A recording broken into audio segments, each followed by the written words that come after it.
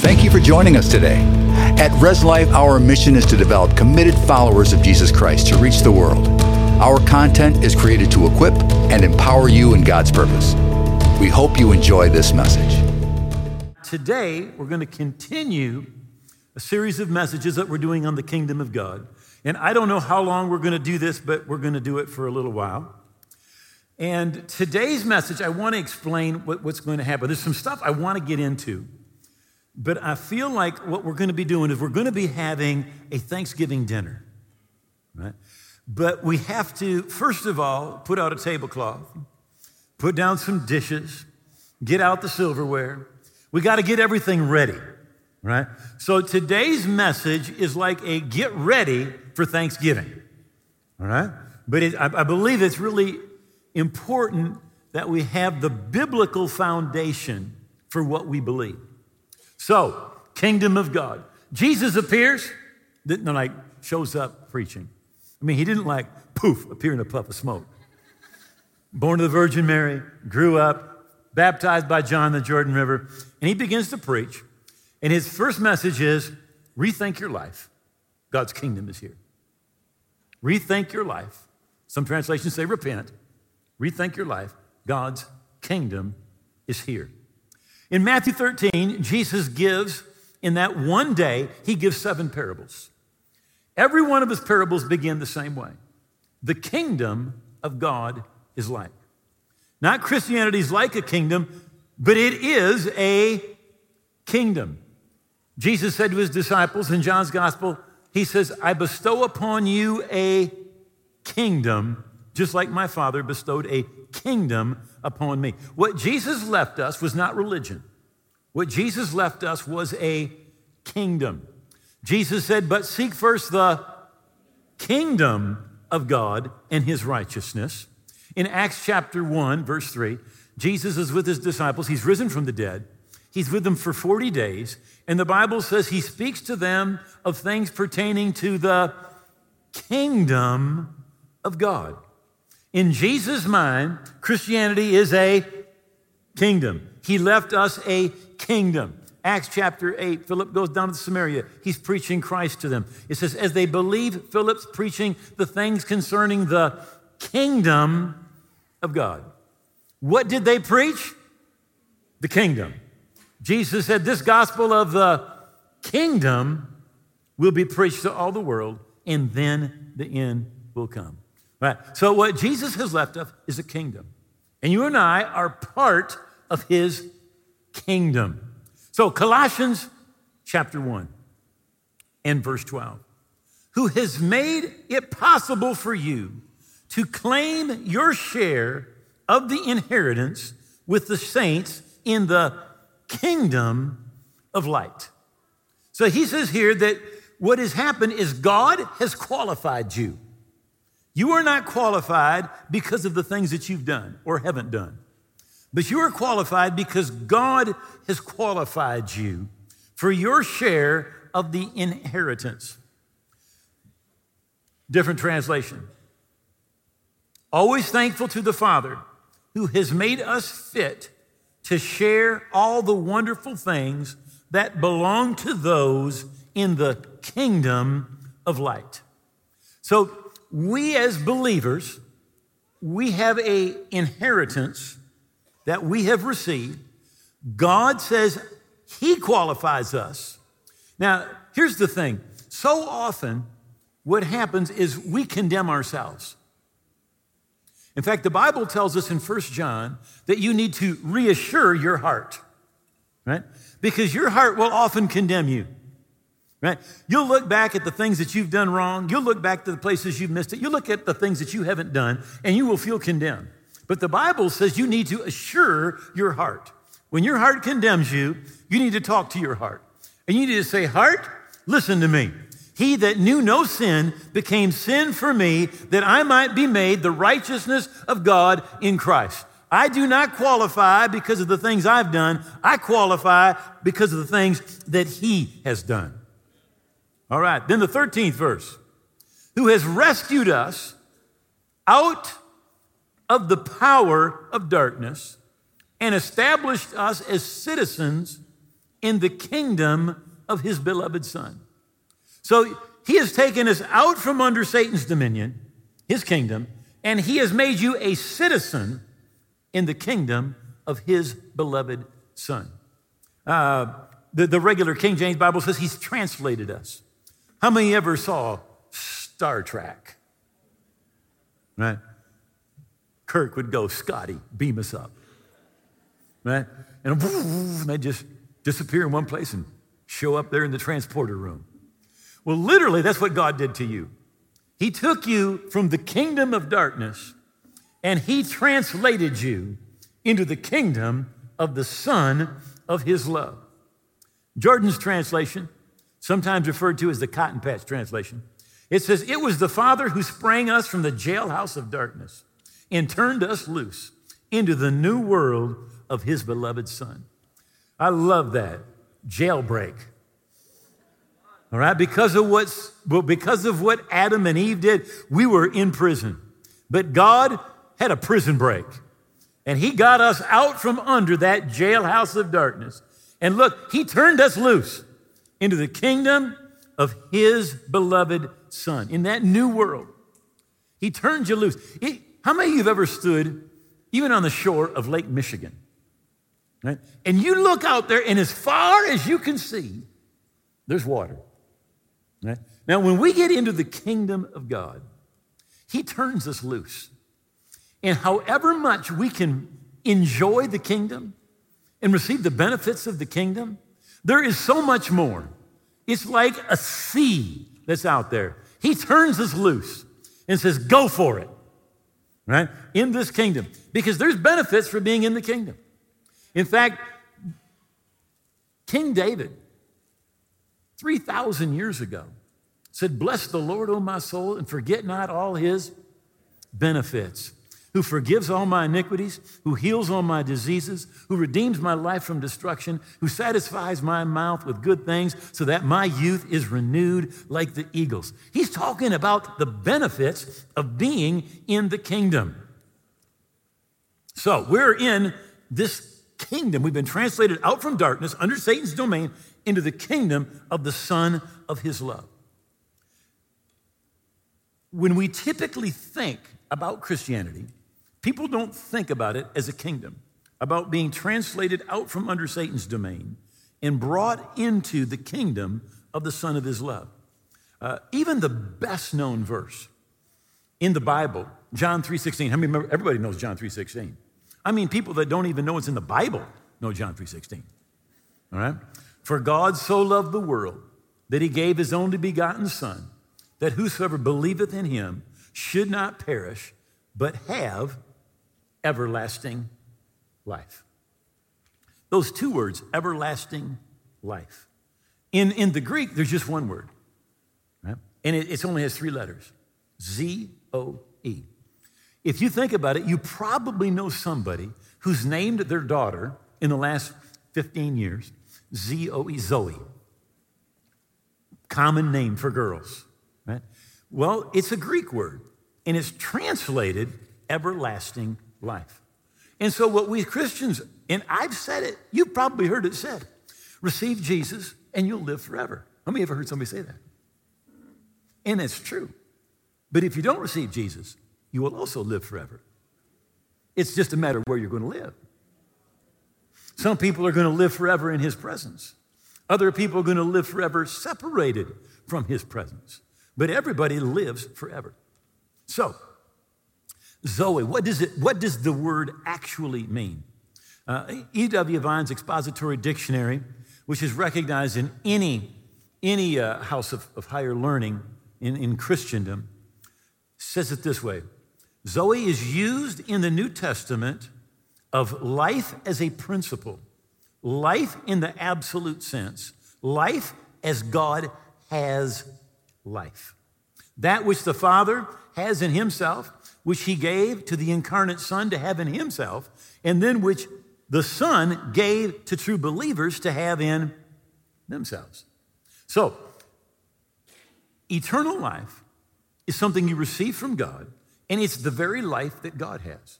It's the life that he gave to Jesus, and then the Bible says it's the life that Jesus has given to us believers. I've got here my translator's New Testament. I've got several of them. Not too long ago, one of our friends contacted us and said, hey, how can I get a translator's New Testament? Now, it's been out of print for a while. And so my assistant went online to find one, and she found him one for $1,500. We found them cheaper, and we bought all of them for our friends, all right? But so if you were to move to South America, and you went into the deepest part of the jungles of Brazil and found a group of people, a tribe, that no one had ever reached, and you went and lived with them and learned their language, and then you took their language and you wrote it out, created an alphabet, taught them to read. When you were going to translate the Bible into their language, this is what you would be given right here. A translator's New Testament. It's full of all sorts of helps for translators, right? So in the back, where it gives all the helps for the translators, because they recognize often translators make mistakes. So here's what it says about eternal life, Zoe. In the New Testament, eternal life is the kind of life which is given to all true believers in Christ. The word eternal, listen, draws attention to the quality of that life, not its duration in a temporal sense. So when it says eternal life, it's not talking about how long it lasts. It's talking about where it comes from. It comes from the eternal one. Now, does it last forever? Yes, it absolutely lasts forever. But the life that you're given is not called eternal life because it lasts forever. It's called eternal life because it comes from the eternal one, from the eternal God realm. God gives you the same life that he has in himself, that he gave to his son Jesus to have in himself. So we have to be careful. The quality of life, not its duration in a temporal sense. Thus, eternal life can be experienced by believers even while subject to the temporal conditions of earthly life. So you can have eternal life in you while you're facing problems and situations and giants and mountains. And while you're living right now, right, you have that eternal life. Translators should be careful to avoid expressions that mean no more than a timeless continuation of life after death. Because eternal life does not begin when you die. Eternal life, God's life, comes into you the moment you receive Jesus as the Lord of your life and are translated out of the kingdom of darkness into the kingdom of the Son of his love. Even 3,000 years ago, King David is writing the 23rd Psalm, and he says, he prepares a table before me in the presence of my enemies. Do you know what's on that table? Listen, there's some victory on that table. There's peace on that table. There's joy on the table. There's deliverance on the table. There's provision on the table. And I'm telling you, there's bread on the table. There's some bread. And in the New Testament, Jesus said that healing is the children's bread. So there's healing on the table, and there's victory, and there's deliverance, and there's provision on the table. Because salvation doesn't begin when you die. Salvation, eternal life, the life of God comes into you instantly when you're translated out of the kingdom of darkness into the kingdom of the Son of his love. All right. Now, a kingdom is really the place where the king's domain is. That's where the kingdom is. And the kingdom of God operates through the word of the king. That's the Bible. We can say it this way. The Bible is spiritual law. It is the law of the kingdom. And by the way, when you have a kingdom, it infers a government. You can't have a kingdom without a government. In fact, in Isaiah 9, it says this, for unto us a child is born, and unto us a son is given, and the government, what's going to be on his shoulders? The government will be on his shoulders. And his name will be called Wonderful Counselor, Almighty God, Everlasting Father, Prince of Peace. And of the increase of his government and peace there will be no end. And upon the throne of David and over his kingdom to establish, to order it, to establish it with judgment and justice from this time forward and forevermore. And the zeal of the Lord of hosts will perform this. Now, you and I, we are part of that kingdom, right? Ephesians 3:6 says that the Gentiles should be fellow heirs. So we're an heir within the kingdom of God. In fact, Romans 8 says it more specifically. It says, and if children, then heirs, heirs of God, and joint heirs with Christ. You are a joint heir with Christ. Now, Ephesians just takes the first part and says you're heirs. Well, Romans 8 says, yeah, you're heirs, verse 17, but you're more than an heir, you're a joint heir. You say, well, what in the world is the difference? Okay. Well, Jeannie and I, we have 4 children. And suppose we got hit by the beer truck, all right? And if our children are heirs, there's 4 of them, they take our stuff and they divide it 4 ways, right? But if they're joint heirs, then all our stuff belongs to every one of them. It doesn't get divided. So when by the way, you're a joint heir with who? With Christ. How many of you know he's not broke? He's kind of blessed, sitting up in heavenly places with all authority, power, dominion, and name, not only in this world, but in the name to come underneath his feet. You are a joint heir with him. So being a joint heir means this, that when somebody gets something, it doesn't mean there's anything less for you. There's no less because somebody receives something, right? If it's divided up in many parts, you get less. But when you're a joint heir, everything that's there is for you. And you are a joint heir with Jesus. In other words, everything that's for Jesus is for you. You are a joint heir with Christ. You are part of the kingdom. So stop begging. Because the Father has qualified you for your share of the inheritance. Colossians 1, verse 12. You have legal rights. You're a citizen, right? You are not a part of the earth-cursed survival system any longer. But you're a part of the kingdom of God. So we're going to go back to the book of Genesis, right? Now, most people think about the Bible in a nutshell as being John 3:16, and in some ways this really is true, right? But the most important parts of your Bible are Genesis 3, Genesis 12, Genesis 15, and Genesis 22, right?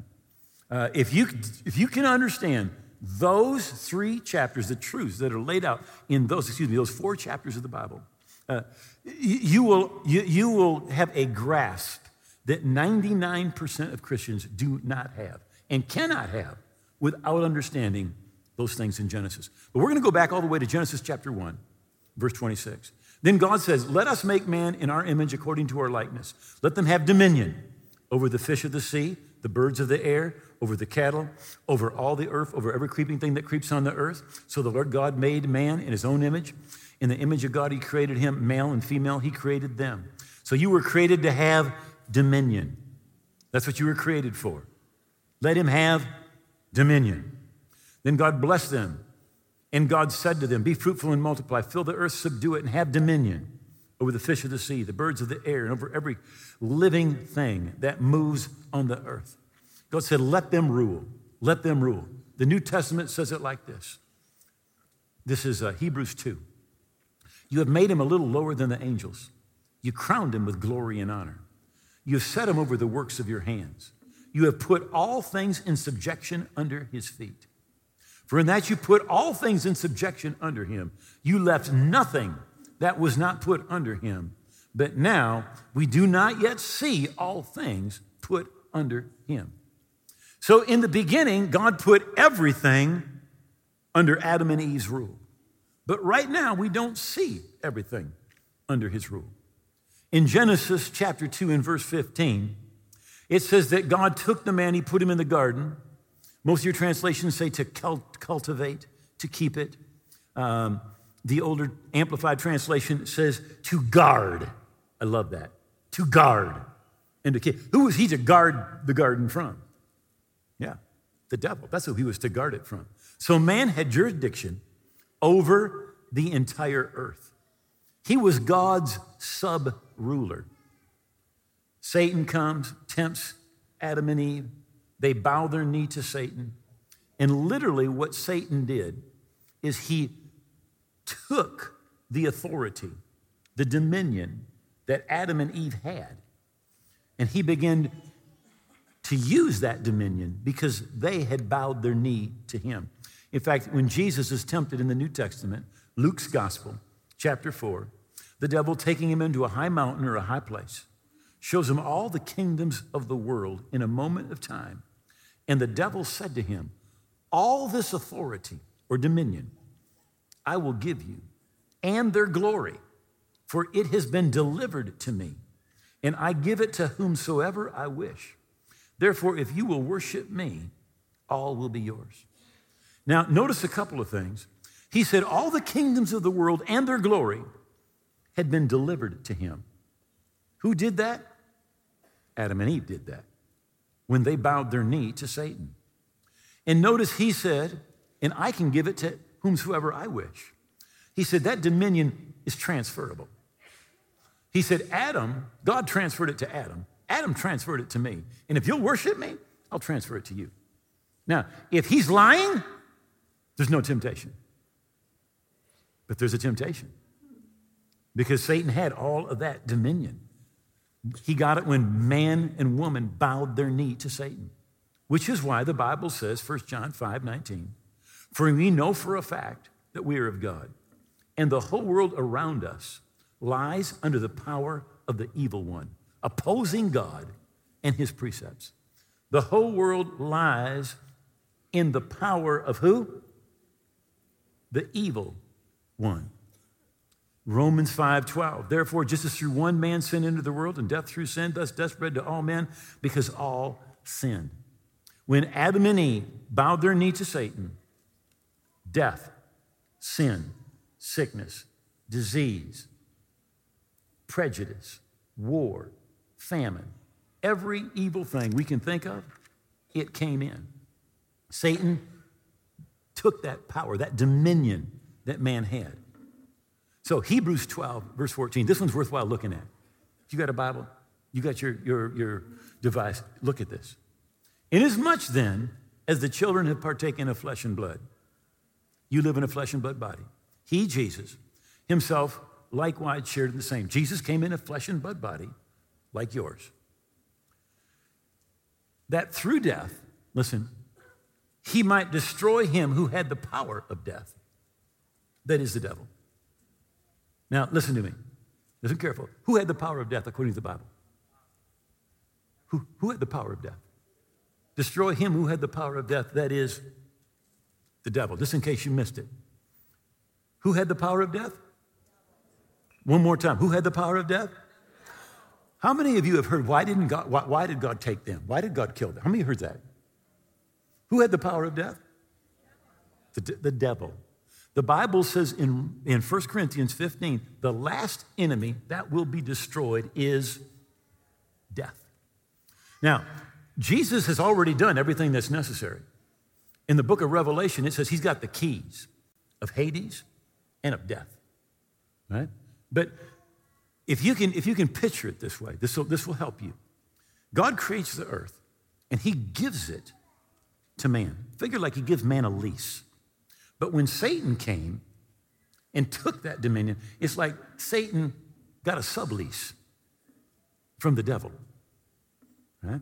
And Satan became, as the Bible said here, he's the one through whom the world, or the whole world, lies under his power, his dominion, right? Because Adam let him in, right? So now, he is, the Bible says, 2 Corinthians 4, verse 4, the God, small g, of this world. Jesus said, the prince of this world's coming. The prince of this world is coming. Speaking of the devil, he said, he has nothing in me. Ephesians 2:2, the prince of the power of the air, the spirit that now works in the children of disobedience. He's called a prince. He's called the ruler, right? And it's all the result of man's sin. In fact, Genesis chapter 3, Man has sinned. God says this, cursed is the ground because of who? Because of you, Adam. You're the one that let all this problems in. Cursed is the ground because of you. And notice it says, through painful toil, you will eat food. All right? Now, the earth was under Adam's jurisdiction. That's why he says, because of you, because of what you've done, these things have come into this world. All right? And notice he says painful toil. He says through painful toil. Right? Other translation says you'll be working in pain all your life. Another translation, you will eat from it through pain-filled labor for the rest of your life. Now, I do have good news for you because you have been translated out from under the kingdom of darkness into the kingdom of the Son of his love. And there you are no longer under that pain-filled, cursed system on the earth. And we will, in the weeks to come, we will take a very close look at some of those things. Hebrews 2, verse 7. If you made him a little lower than the angels, you crowned him with glory and honor, you set him over all the works of your hands, and you put all things in subjection under his feet. Right? So that was Adam's original position. Satan came, usurped that authority, took it when he bowed his knee. Right? As a man, a human being, we still have authority in the earth, right? But it has been under Satan's domain. But that's why you got translated out from under the kingdom of darkness. Psalms 115 says, the heavens, even the heavens are the Lord's, but the earth he has given to the children of men. So when Adam and Eve sinned, it was like God was looking he was on the outside. The earth is the Lord's, the fullness thereof, the sea and all that dwell therein. He owned it, but he had given dominion to man, who in turn gave dominion to Satan. And God's looking from the outside. John Wesley said this, it seems like God does nothing in the earth without a man asking him. It seems like he's saying, unless a man who's in the kingdom of God says something to God, it seems like God is just on the outside. It seems like he does nothing. So Genesis chapter 12. All right. That was our introduction for today's message. So here we get to the meat. Genesis 12, verse 1. Now the Lord had said to Abram, get out from your country, from your family, from your father's house to a land I'll show you. And I will make you a great nation. Very important. I will bless you and I'll make your name great and you'll be a blessing. I will bless those who curse you. This is God's foreign policy today. I will bless those who bless you. I will curse those who curse you. And in you, all the families of the earth will be blessed. Listen, everything's God's doing. In theological circles, they call this eschatology. Everything God's doing in the earth today and in the end times all goes back to Genesis 12, Genesis 15, and Genesis 22. Right? That's where it all goes back to. So God says, I'll bless those who bless you. I'll curse those who curse you. Right? That's why as Christians, we bless Israel. We stand with Israel. We bless Jewish people. We stand with Jewish people. God says, you bless them, I'll bless you. He says, you curse them, I will curse you. All right. Now, in what theologians call hermeneutics, which just means Bible interpretation. When you interpret the Bible, there is something that is referred to as double reference, right? The principle of double reference. So you look at something and yeah, it's true about one thing, but it's also true about another thing. Now, when God said, I will make you a great nation, right? It's true about Israel, right? God has promises to the nation of Israel, right? And what we see happening today in the Middle East, in times, all of it, listen, all of it has to do with Israel. All of it. However, this is a scripture which has double reference. Because God said to Abraham, he says, your children are going to be like the sand of the sea, but they're also going to be like the stars of the heavens. So he has a heavenly spiritual seed, and he also has a natural seed. So God says, I'll make you a great nation, Israel. But he's got another nation, and it's called the church. In 1 Peter 2:9, it says this, but you're a chosen generation, a royal priesthood, a holy nation. So there's not just a physical nation, there is a spiritual nation or kingdom. All right? And you and I, we are part of that spiritual nation. Right? So, Abraham, back in Genesis, 4,000 years ago, he was looking for what you and I are looking for. Right? The Bible says this in Hebrews chapter 11, verse 10. His eyes of faith were set on the city with unshakable foundations, whose architect and builder is God. King James, he was looking for a city. Looking for a city. He was waiting for this city, whose builder and maker is God. So Abraham was looking for a city. Revelation chapter 21 says it this way. Then I, John, saw the holy city, the new Jerusalem coming down out of heaven from God, prepared as a bride adorned for her children or for her husband. And I heard a loud voice from heaven saying, behold, the tabernacle of God is with men, and he'll dwell with them, and they will be his people, and God himself will be with them and be their God. God will wipe away every tear from their eyes, and there will be no more death, nor sorrow, nor crying. There will be no more pain, for the former things have passed away. Then he who sits on the throne said, behold, I make all things new. And he said, write, for these words are true and faithful. And he saw the holy city, the new Jerusalem, coming down from God, prepared as a bride adorned for her husband. Abraham was looking for the heavenly city, the new Jerusalem. And here's the crazy thing. Most Christians think, hey, I'm going to die, I'm going to go there. And you are. But it's temporary. It is temporary. To be absent from the body is to be present with the Lord. But you're not staying there.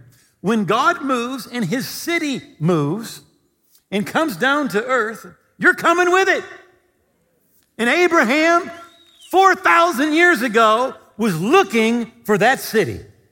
That's where his faith was, right? And the Bible says he believed God, and it was accounted to him for righteousness.